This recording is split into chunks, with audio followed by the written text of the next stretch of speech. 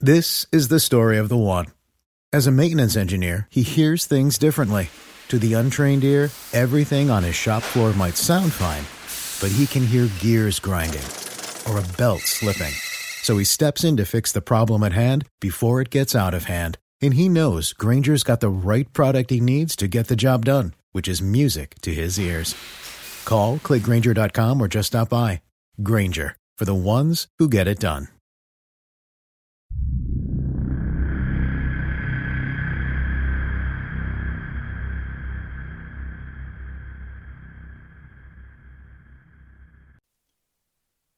Greetings to those who watch below.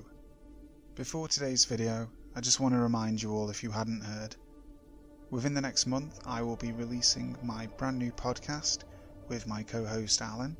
It's going to be an exploration of those creepy and dark things in this world that I'm sure we all love.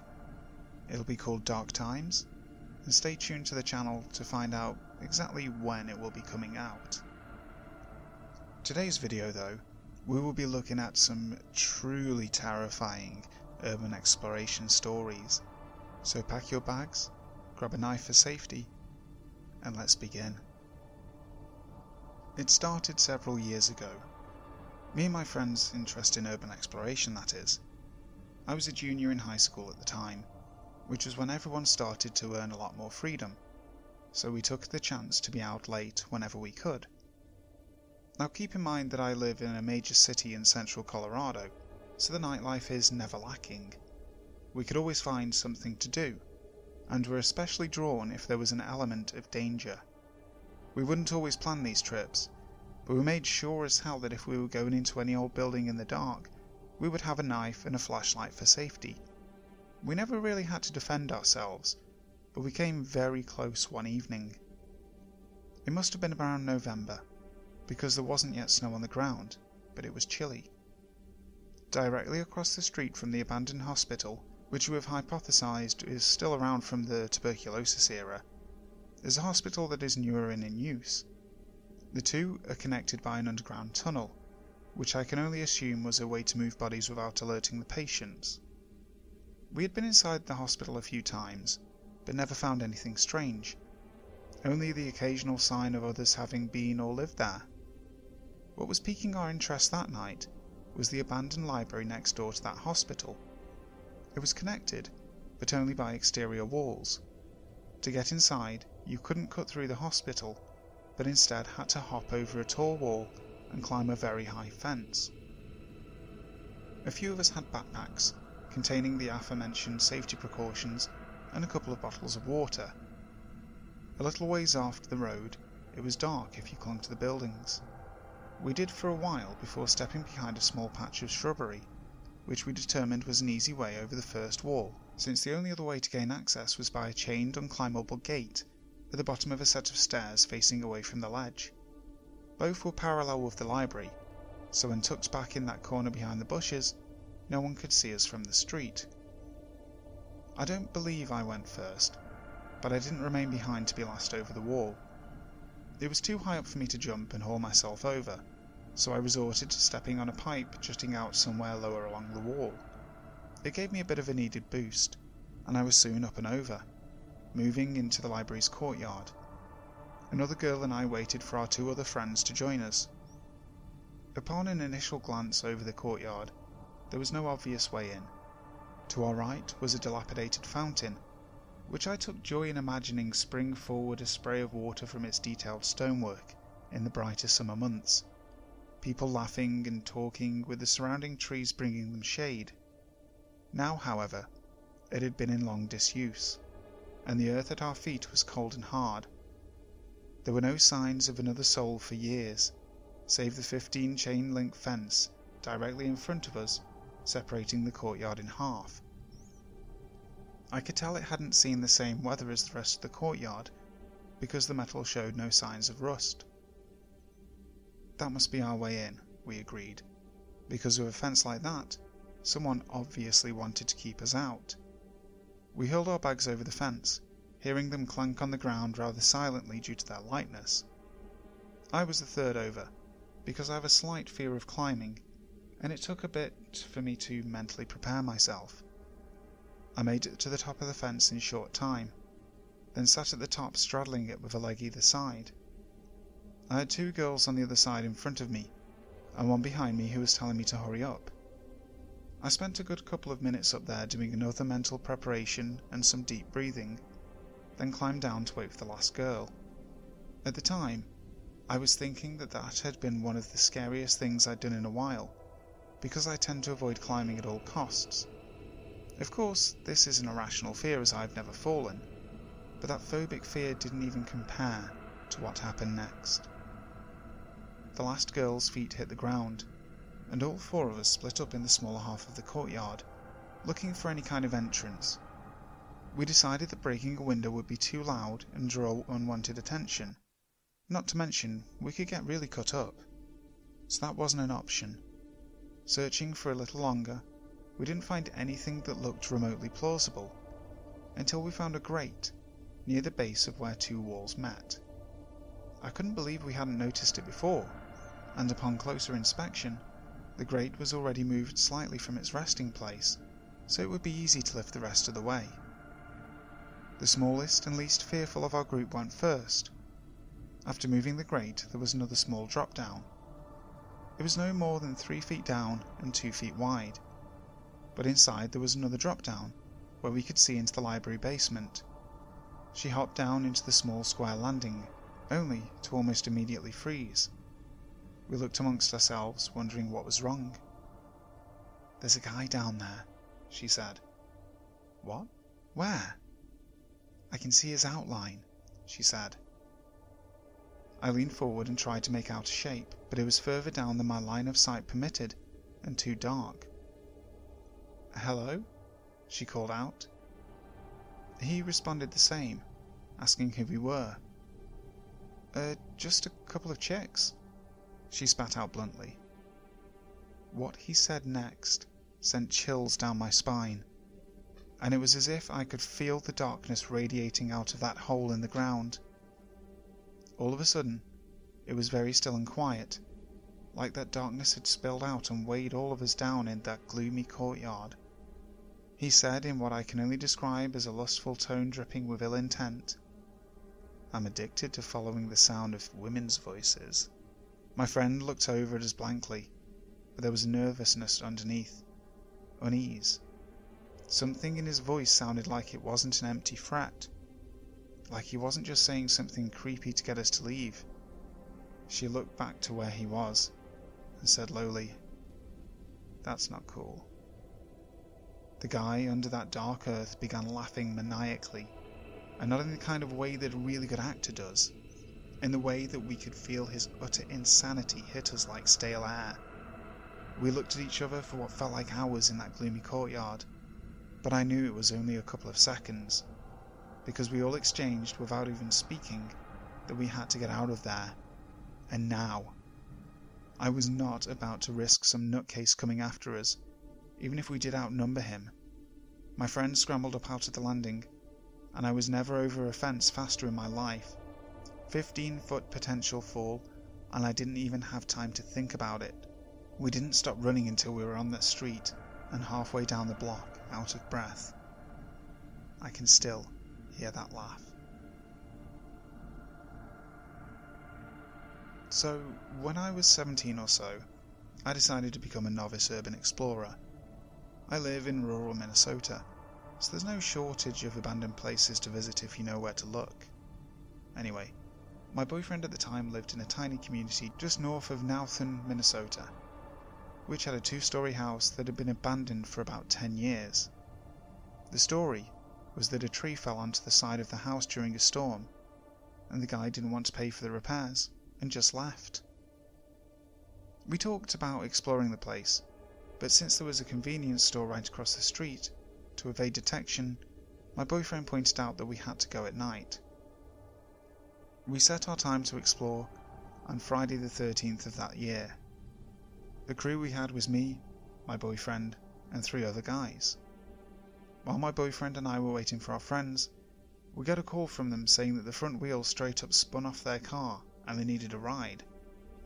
I'm not a particularly superstitious person, but it kind of seemed odd to me, seeing as the driver took really good care of his car. Anyway, fast forward to the action. It was around 10 o'clock at night, and my boyfriend parked his car on a dirt road about a quarter-mile away from the house. We hiked in and decided to look in the backyard first. It was really overgrown, with waist-high prairie grass, and was generally uneventful, until we looked into the back windows of the house. One of them seemed to go in a pantry, where there was still canned food on the shelves. The door to the pantry was open, and from there we could see a full set of living room furniture, couches and all. This kind of leaves me to disbelieve the whole "he left because of the fallen tree" thing. It seemed like the guy who lived there left in a hurry. Our original plan was going through the back door, but it was locked with some industrial grade shit. We went around to the front of the house, which had a screen-enclosed porch. Thankfully, that was unlocked, and we were able to look around the porch area.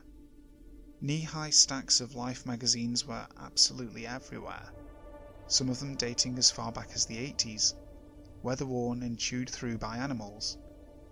After fooling around in there for about 10 minutes, we decided to go inside.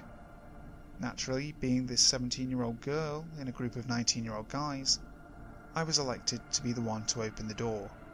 As soon as I put my hand on the doorknob, I heard a noise from the other side of the solid oak door. 4 deliberate, rapid-fire knocks. Everyone booked the fuck out of there faster than I've ever seen. We ran the entire way back to my boyfriend's car, but it wouldn't start. Everyone was afraid to go outside, and one of my friends kept claiming that he heard footsteps coming towards us. After a few long minutes, my boyfriend's car finally started, and we punched it back to his house. Once we got back there, everyone had their speculations about what the fuck was on the other side of that door. My personal theory was there was a squatter inside that saw us snooping around and wanted to scare us away. I know that dilapidated houses can make weird noises, but the knocks we heard were very deliberate, not something a structural shift or animal could make. To this day, I have not visited that house again, or any other abandoned house in the area. So kids, if something seems like a bad idea, it probably is. These days, work is in trouble. We've outsourced most of our manufacturing to other countries, and with that, we sent away good jobs and our capability to make things. American Giant is a clothing company that's pushing back against this tide. They make all kinds of high-quality clothing and activewear, like sweatshirts, jeans, dresses, jackets, and so much more, right here in the USA. So when you buy American Giant, you create jobs in towns and cities across the country. And jobs bring pride, purpose. They stitch people together. If all that sounds good to you, visit American-Giant.com and get 20% off your first order when you use code STAPLE20 at checkout. That's 20% off your first order at American-Giant.com with promo code STAPLE20. I'm big on urban exploration. Looking around man-made structures and sites really interests me. I don't often get the chance to explore big and actually abandoned places. A lot of what I do is sneaking around gravel pits and dams and lots of outdoor sites with sparse infrastructure. So when I find anything actually abandoned and worth the time, I jump on it. This all happened 2 days after Christmas of 2014. My experience scared the living hell out of me. I was out on a very nice winter day, getting ready to snoop around a paper mill I had known about since I was probably 12. I had visited twice previously that winter with my mother waiting in the car by the road. As I only planned on scouting these 2 trips, I left early due to the temperature being nearly 0 Fahrenheit, with wind chill both times. This time was different though. My mother parked the car a few blocks away at a park, and we walked down to the mill as this week was still cold and snowy, but nice enough to check the place out in full. We took some pictures around the outside of a structurally unsound building, which we refused to enter, and I couldn't help thinking that I heard footsteps way around the other side of the building. But I blamed it on water sloshing in steam tunnels that I knew existed under this portion of the site. 10 to 15 minutes later, we had finished up by the older building, and headed into a large machine hall through a loading dock. At this point, I no longer heard footsteps, but was still wary, as the area I heard them coming from was now only some 250 feet away, connected by a courtyard. We worked our way further into the machine hall, and I started setting up for a shot. Here is where, in my opinion, it got downright scary. We heard a loud crash in one of the rooms coming off the courtyard and into the machine hall. Needless to say, we ran. After running back through the building, we jumped out of the loading dock that we had entered and started running across a small overgrown lot to the fence. Once we got out here, I heard 2 yelling voices coming from the loading dock. My mother claims she never heard these, and we ran another 200 feet or so, and upon reaching the fence, we ducked through. No one came out of the building to our surprise, but we waited behind a pile of wood chips just to be sure. When we thought it was safe, we started back down the road to our car. I set down my tripod for one last picture and noticed a dark blue SUV parked and running right next to a locked gate. I couldn't tell if anyone was inside, however. We took one long look at the beautiful setting sun shining through the darkening buildings and left. I thought absolutely nothing of the idling SUV until I started lurking online and realised how odd this all was. If you think that it was a security vehicle, it wasn't. This site is not guarded and is in an isolated area from the town it's in. It only receives official visits from the EPA in the summer to do testing, and I can assure you this was neither a security vehicle or an EPA vehicle. Whoever was in there, regardless of wanting to cause harm or not, sure as hell wanted us out. The scariest part of it for me was these people were hidden, and we never saw another human.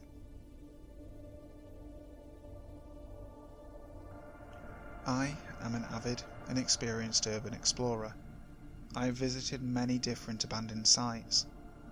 The place I'm telling you about has been explored several times by others since, but when I visited, it wasn't a common knowledge location, and all the buildings were still intact, except for the main house, which had, from what I had heard, burned, leaving nothing but the outer stone wall. Nothing but the outer wall remains, and all the other buildings were torn down since I was there. To more recent urban explorers, it's known as the Stone Castle, and even more recently than that, the Osler Castle, which is the name given to it by the Heritage Society that has decided to fix it up. When my boyfriend at the time discovered it, he saw it in the distance from a roof he was working on in Oro-Medonte, Ontario. There was, but not anymore, a large barn, a carriage house, and towards the back of the property, a stable. The first weekend we both had off together, we made the hour drive to explore it.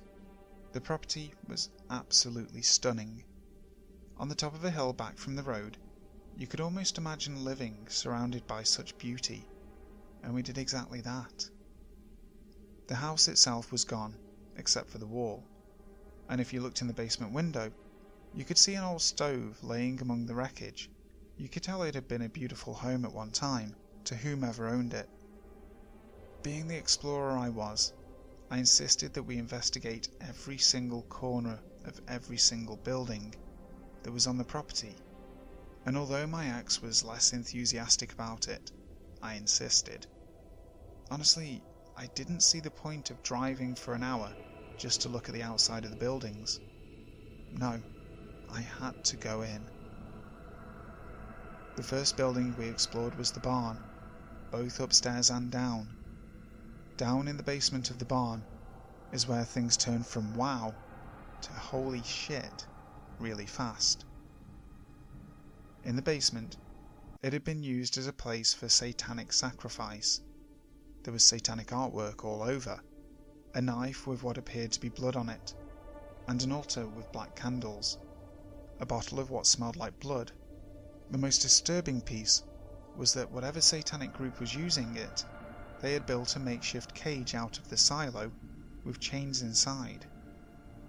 My boyfriend at the time wanted to get the heck out of there as fast as possible, but I convinced him to stay so we could explore the rest of the buildings on the property. I told him it was probably just a bunch of kids screwing around. No big deal, right? Wrong. Our next stop was the stables at the back of the property, and honestly, I was so caught up in my love for exploring that he wouldn't have been able to persuade me to leave without going into every single building no matter what. I opened the door into the stable, and the smell hit me. Rotting flesh. And the entire room was littered with animal corpses. Dogs, cats, rabbits, even coyotes and foxes. They'd been horribly mutilated. It was absolutely the worst thing I have ever laid my eyes on. As soon as my boyfriend saw that, he grabbed me and said we were leaving right at that moment, and that killing animals is not just stupid kids doing stupid things. This is some serious shit. So we started to leave, but there was one more building that I wanted to check on the way out, the carriage house. He said no effing way were we going there, and stomped off up the hill back to the main house, assuming that I would follow. I didn't follow. I went around the hill by myself and took a quick peek in the carriage house. It was anticlimactic and had absolutely nothing in it. It's actually a good thing that I snuck off like I did, because if I hadn't, we wouldn't have seen them coming. They would have been able to sneak up on us as we were coming up the hill and do God knows what to us. The first one I noticed was an adult male with a baseball bat. He had actually opened our car door and was rifling through things in our car, trying to find a key, I'm guessing. There were about 8 people in total in the group, ranging from adults I would say in their 30s to teenagers and children, no more than 12 or 13 years old. They all had weapons, golf clubs, sticks, a cane and baseball bats.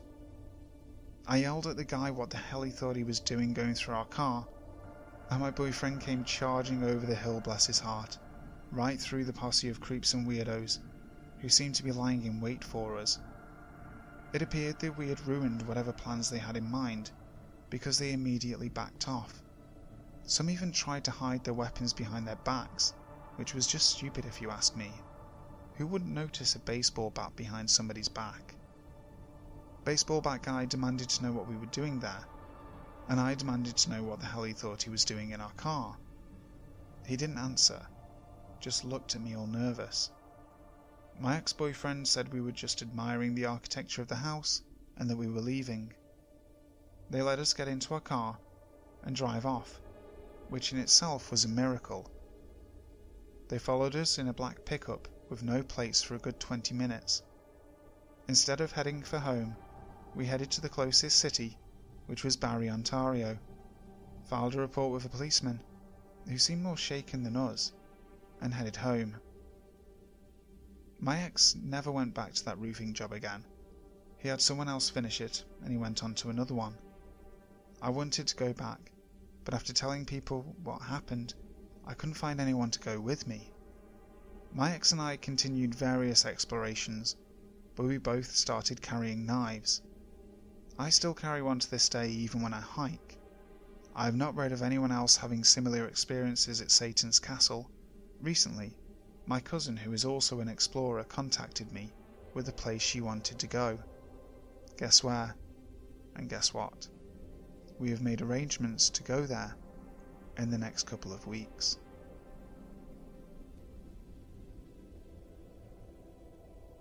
Thank you so much for listening to today's video. I really hope you enjoyed it as much as I enjoyed telling it. Some of these stories are seriously creepy and I would not want to be in an abandoned place like that myself. If any of you guys are urban explorers, I'd love to hear about it in the comments. Also, don't forget to leave a like on the video, and if you haven't subscribed to the channel, that way you will be able to check out the new podcast coming very, very soon. And also hit the notification bell. That way you will be first to know when a new video comes out on the channel. As always, you can contact me by social media or email, especially if you've got a story that you want to share. I always enjoy reading them, even if it's just to myself. So, until next time, sleep tight.